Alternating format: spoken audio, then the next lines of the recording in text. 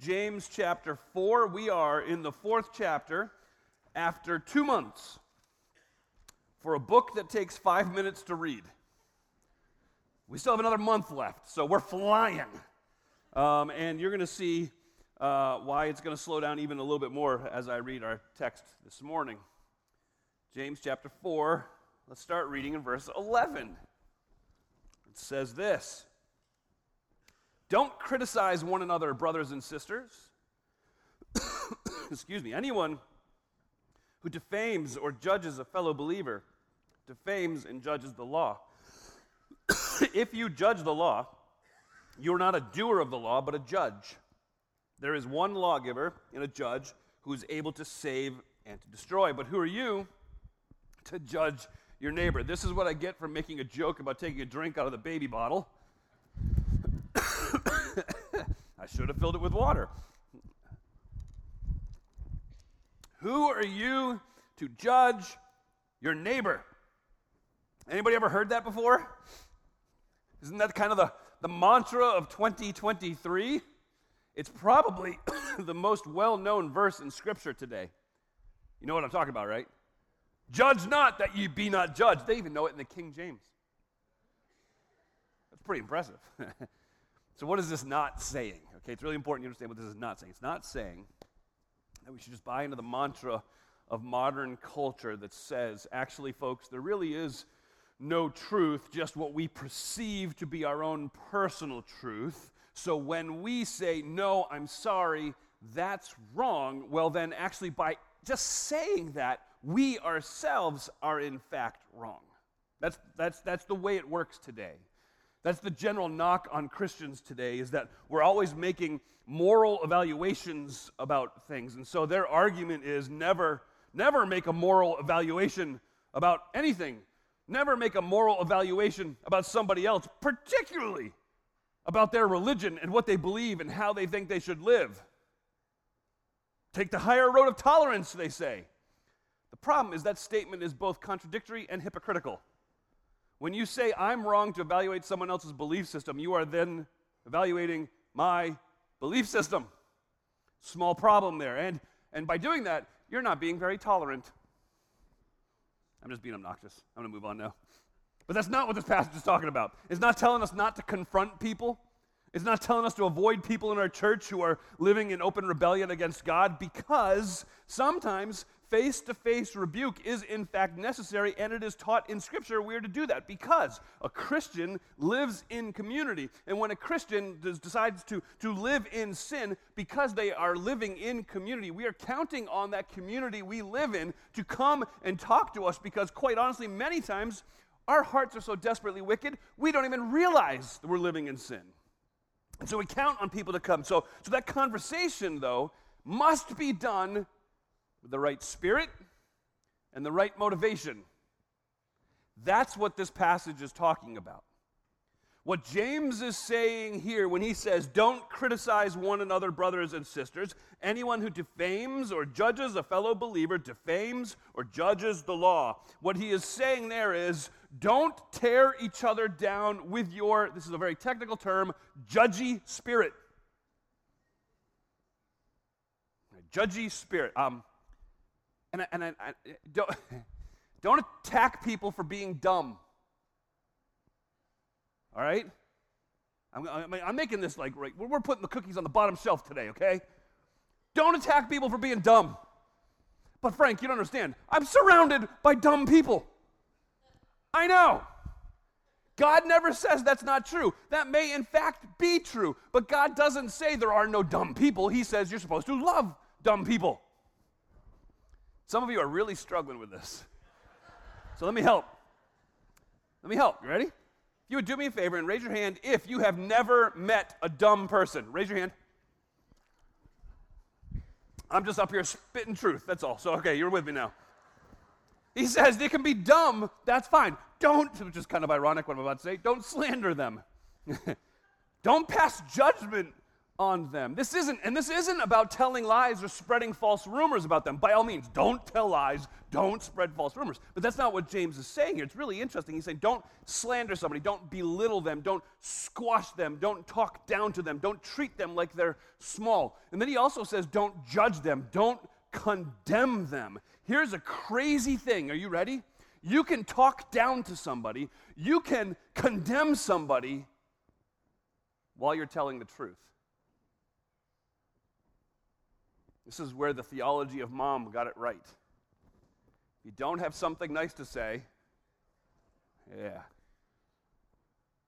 So what's the purpose of what you're about to say? How do you intend to use this truth that's about to come from your mouth? What James says right here is you're to use the truth as a brother or a sister. Don't use the truth like you're the judge. You do see the distinct difference between those two, right? When a judge stands before an accused and he says, here is the truth is you are guilty of this crime and therefore you are sentenced to this. There is a level of condemnation there. A brother or sister uses truth like this. Dude, Dad's coming home. Quick, we got to put it away. Right? The idea is I'm not trying to squash you. I'm not trying to condemn you. I'm using truth to build you up. Criticizing, defaming, as James uses those words, is used to push people aside instead of pull them in. You're seeking to cause other people to lose respect in the eyes of others. You're draining the influence from them. You're tearing them down. You're pushing them away instead of trying to redeem them or rescue them or help them. So what James is saying, when you tear down, when you slander, when you belittle, when you condemn other people, you also tear down, you slander, you belittle, you condemn the law. And when you do that, I don't want to assume that you know what that is. Let me hit this again. We talked about it back in chapter 2, which referred back to Mark chapter 12, when the young man approached Jesus and said, Jesus, listen, this is a big book. Just give me a synopsis. What's the most important thing I need to know? And Jesus said, okay, that's pretty easy. Love the Lord your God with all your heart, soul, mind, and strength. And love your neighbor like yourself. When you refuse to do those things, when you flat out refuse to love others well, what you are doing is tearing down the law. Your job is to do the law. To do the law of loving other people best, not decide if they deserve it or not. Because when you do that, you are acting like you are superior as you swing your morality bat at the people, right? You're superior to the person who you are judging.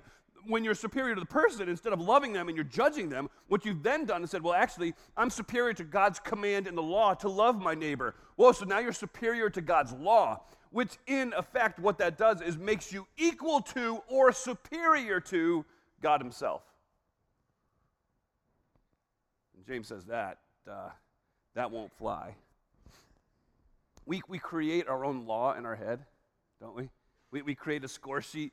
It really depends on how good they are at obeying the very simple rules, like allowing me to merge when I want to merge. Keeping your child quiet when I determine the child needs to be quiet. Putting your trash in the correct receptacle. I mean, we all have our scorecards. And when they don't match what we think they should match, we blow them up. We blow them up. That's not how this is supposed to go.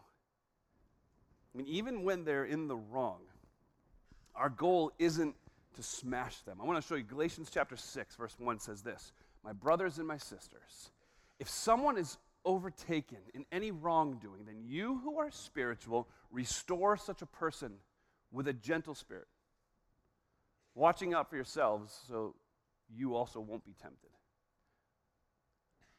I don't know where we got this idea that when somebody's in the wrong, it's our responsibility to show up with our morality bat and swing away. Paul's very clear in Galatians, man, if they're in the wrong, by all means, have that conversation, but your goal needs to be to rescue them, to restore them, to redeem them. Even the passage that we're most familiar with when it comes to individual confrontation in Matthew chapter 18. Jesus lays out the process for us very clearly. He says, if a brother has sinned against you, then I want to encourage you to go to that brother one-on-one. I want you to go and talk about it. Not to end the relationship, but to see if the relationship can't be restored. Hey, if he doesn't receive you, then there's a next step. What I want you to do is I want you to take another person with you. And you're going to go into their presence, not to embarrass them, but to help them see that you are willing to have the conversation with another person in the room. Why? Because you want to see that person restored. Then if they won't hear you, then you tell the church. Oh, so you can shame them? No. So that every person with an opportunity of relationship can speak into their lives and beg them to return so that they might be led to reconciliation. And even with that whole process of Matthew 18, one-on-one, two-on-one, the church as a whole, in that context is the understanding of forgiveness. Forgiveness is still necessary and taught in that very same context. But here's the difficulty. That's God's law. We are going after that person to reconcile, to bring reconciliation. Our law will never do that. Our law will always hurt. Our law will always not bring benefit. It'll be condemnation-based instead of hope-driven. And our law flows out of the fact that we are often judgy people. How can you determine if you are a judgy person?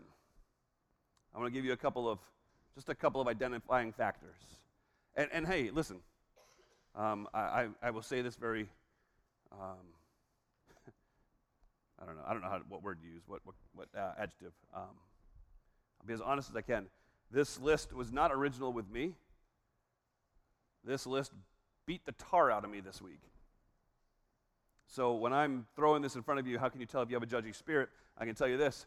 I have been convicted this week that I have a judgy spirit. First thing is this. Your track record of offering criticism to people has left a trail of wounded individuals. Now, listen, let me be clear. There are some people that if you tell them their shoes don't match, they're going to be offended for the next 10 years. Seriously, there are some people who are always wounded if you give them honest evaluations. But what this is saying is, if you have a pattern in your life of wrecked relationships and ruined people because of your feedback, then you should check if you're a judgy person. Another identifying factor is this. You have a habit of finding immediate fault with people. You know what kind of person that is even before you know that person. I can tell by the car they drive, the clothes they wear, the hairstyle that they have, the glasses they wear, the family that they have, the people they hang out with. I can tell, and I can pinpoint the ways that they've messed up, even though I've actually never even had a conversation with them. You can tell you have a judgy spirit if you find most people irritating to you most of the time. That one's not me. For most of you. No, I was kidding. This is not being an introvert. This is born out of a spirit of arrogance. This person is the one that if you were to ask them, what expression is this person known for? The answer would be the eye roll.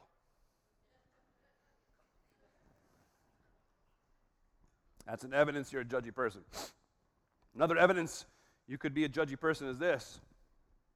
When you need to have those hard conversations, you don't allow for that conversation to continue because you have already made up your mind. The decree, the decision, the judgment is final.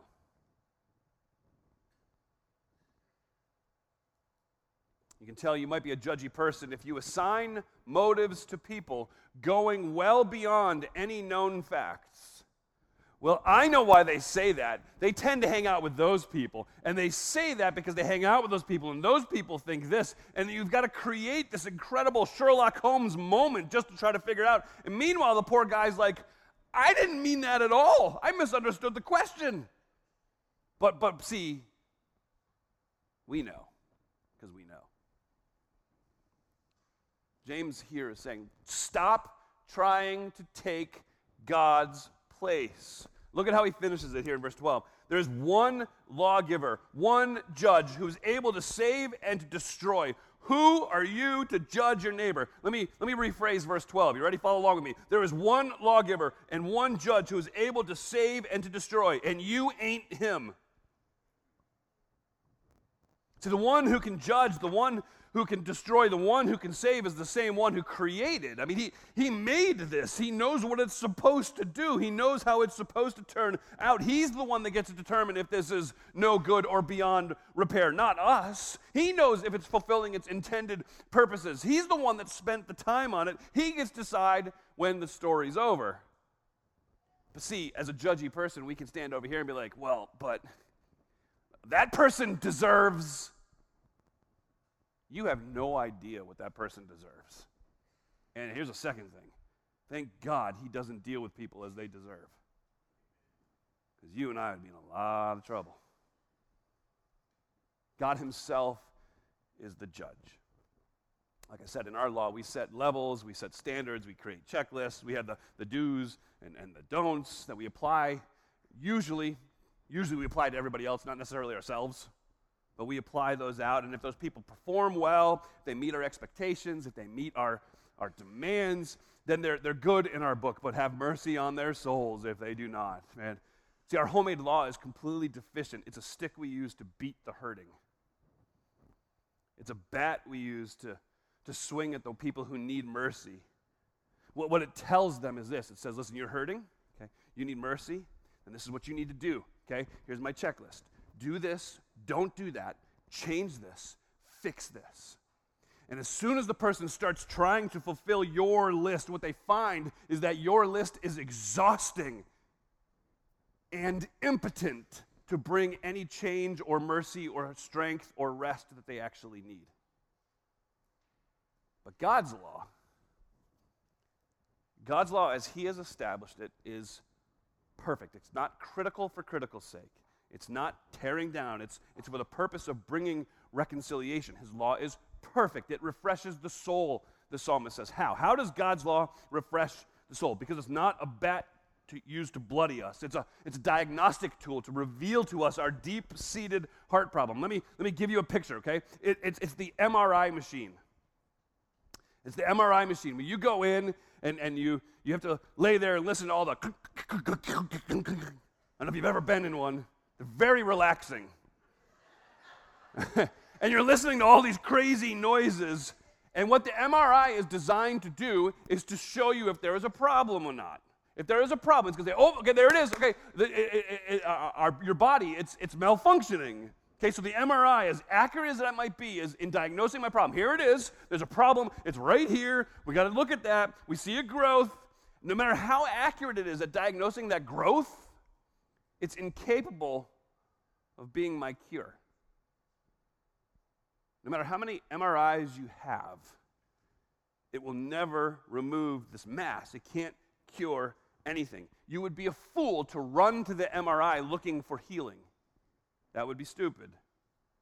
Because every day I went back, I would get into the machine again, endure the clanking and the noise making, and I would get the exact same news. Or worse news. Because what the MRI is designed to do is to bless us with the stark, heavy news when we are sick or we are in need. And what it's supposed to do is point you to the fact that you need someone to fix it for you. God's holy and perfect law does the exact same thing. It reveals inside of us this horrific condition called sin. But if I keep running back to the law, so if I do this, do that, that law can never actually save me. It will never save me. It can't save me. That's not what it's there for.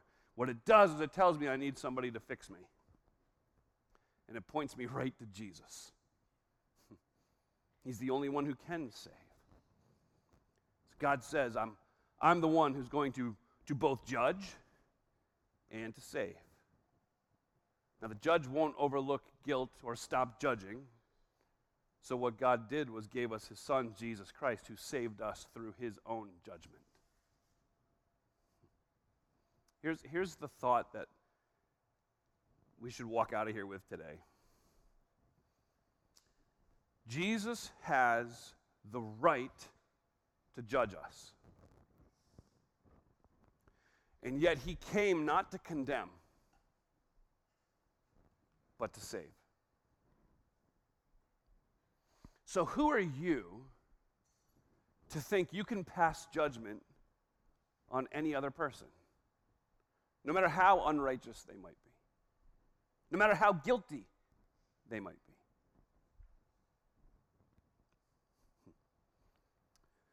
So Jesus is teaching regularly in the temple. We're told in John 7, John 8 that he's going to the temple area teaching. In the evening, he's heading to the Mount of Olives, the east side of the Mount of Olives, and he's staying in Bethany for the night. And then he returns back to the temple to teach yet again. So he would come into the temple complex, and he would sit on the floor. Now, the floor, most recently in some archaeological discoveries, what they found is the floor was made of some type of dark granite, a little bit of marble even. So Jesus would come, and he would just sit on the floor, and the people would just come out of everywhere to hear this great teacher.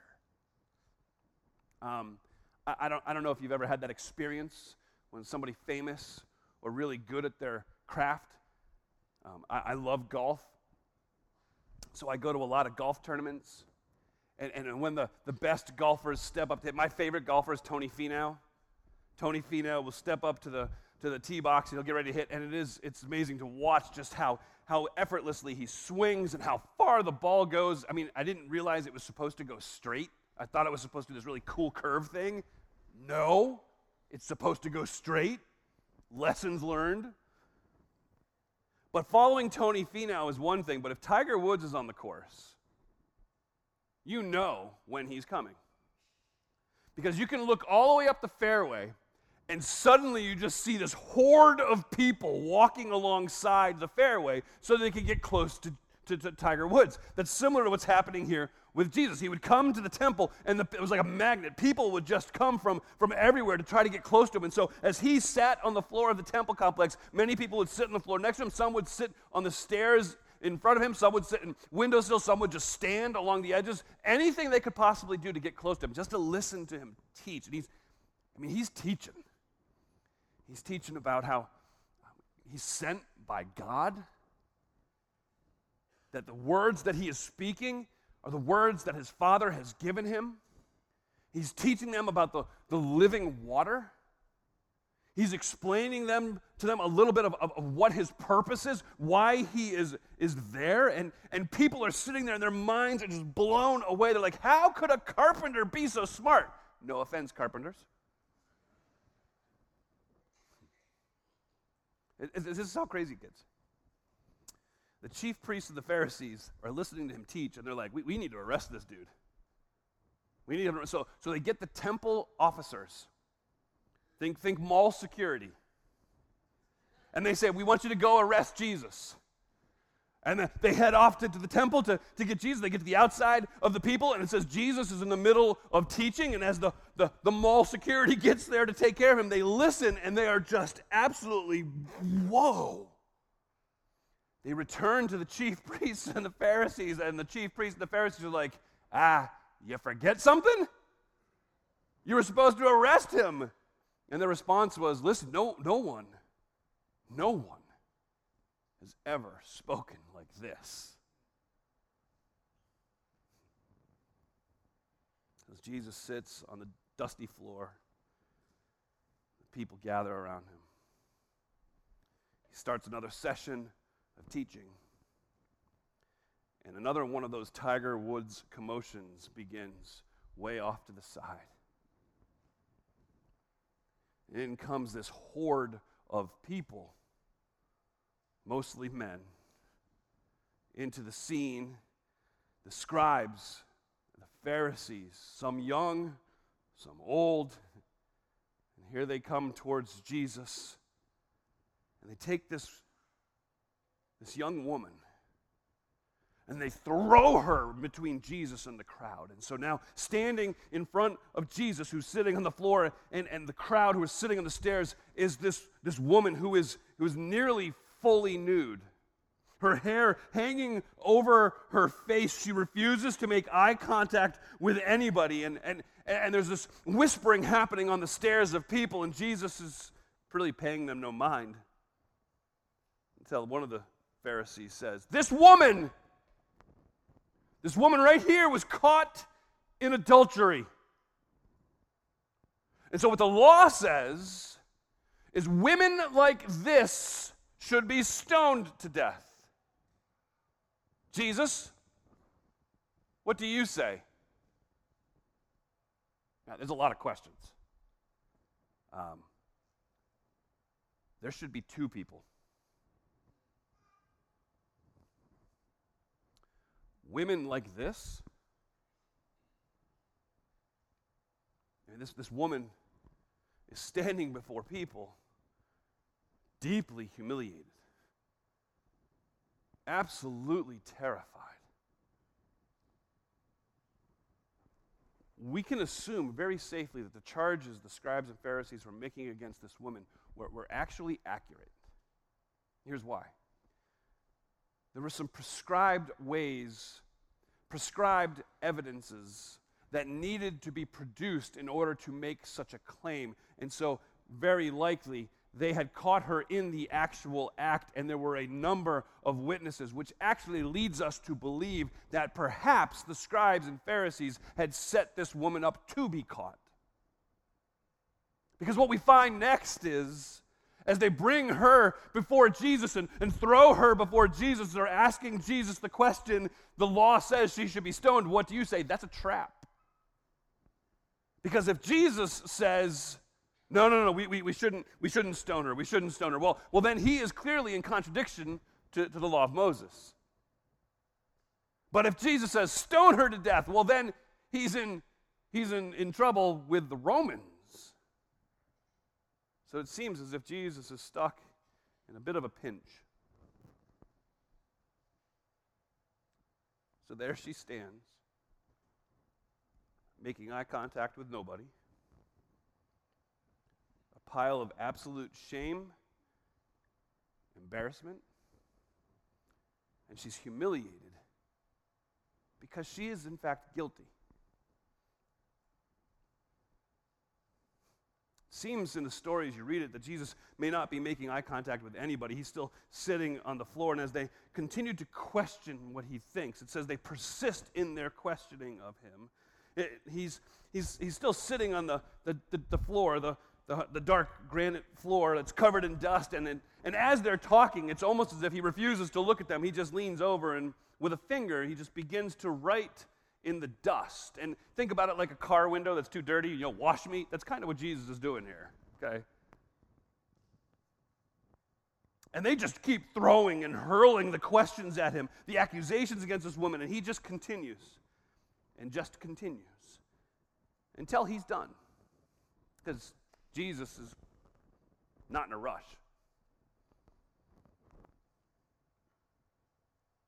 He finishes and he stands to his feet.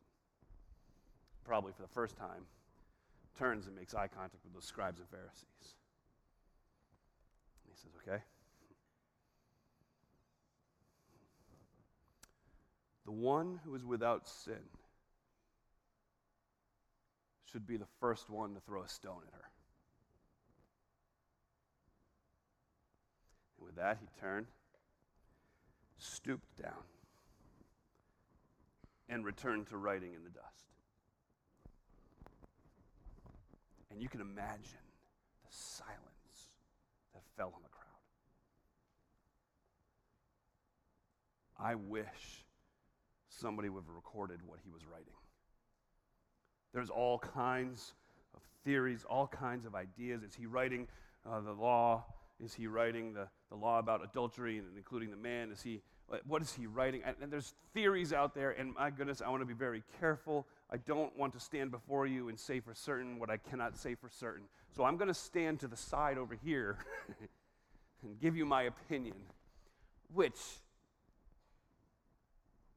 who knows? Jesus wrote twice. The men were very aware of what he was writing because of their response, which will come in a moment. I believe pure opinion, could be wrong. Might get to heaven and Jesus might be like, yeah, no, I was just doodling. I don't know, okay? All right, could be, okay? But that'd be cool too. I like that. But I think the first time he leaned over after the accusation was coming and they continued to ask the questions, I believe, perhaps, have I made that clear yet? It's my opinion. He wrote the names of the chief accusers. And then he stood up and he looked him in the eye and said, the one who is without sin should be the first one to throw a stone at her. And as he stooped down again, he wrote the names of the women that those chief accusers had already had adulterous relationships with. I don't know if that's what happened. But whatever it was that he wrote, when the silent conviction fell on the crowd, it says that one by one, oldest to youngest, her accusers walked away. Until at last, it was Jesus and this woman.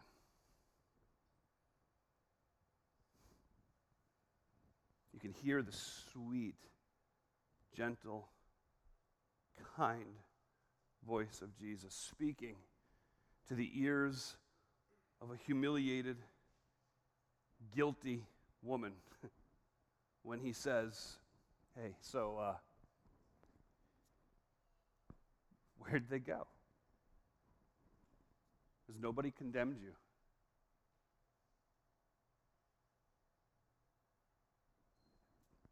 Yet no one, she says back. Jesus says, okay. Neither do I. Now go and don't sin anymore.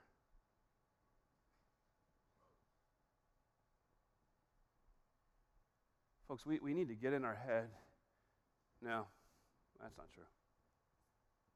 We need to get in our heart the truth that we have a God who desires redemption instead of condemnation. We have a God who would rather rescue than punish.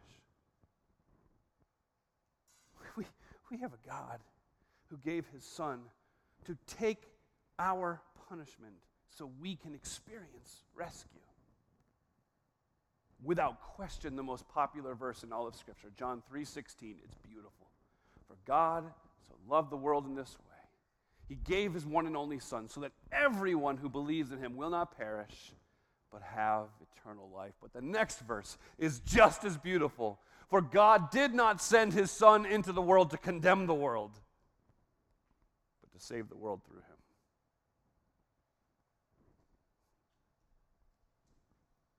We have a God who desires redemption instead of condemnation. Why can't God have a people who desire redemption instead of condemnation? How's your spirit?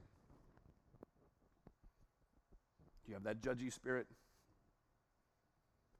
Or do you recognize the fact that Jesus had every right to tell them to cast stones down upon you,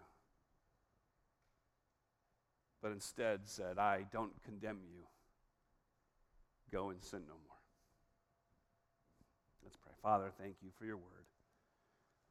Thank you for the pictures that you give us in your word to drive home the truth of our salvation, of our rescue. God, I know that there are people here who feel condemned already just from stepping foot into a church. Lord, I wonder if they actually know who you really are. So in our closing time this morning, I pray that you'd do your work in the hearts of men and women. And if they need to know Jesus, that today they would know that Jesus Christ came to seek and to save sinners. And that even sitting where they are right now, they would cry out from their heart, Jesus, save me. That they would trust in Jesus and Jesus alone for their rescue from their condemnation. I pray for the one here this morning who wrestles with forgiveness of sins. I pray that they would understand that in Christ their sins have been forgiven. May they continue to trust in him anew each and every day. Father, you are faithful and good to us. You fulfill every promise that you have made to us, not the least of which is that there is no condemnation for those who are in Christ Jesus. May we be a people who live like we are no longer condemned. It's in the matchless name of our Savior I pray. Amen. Would you stand and would you sing with us?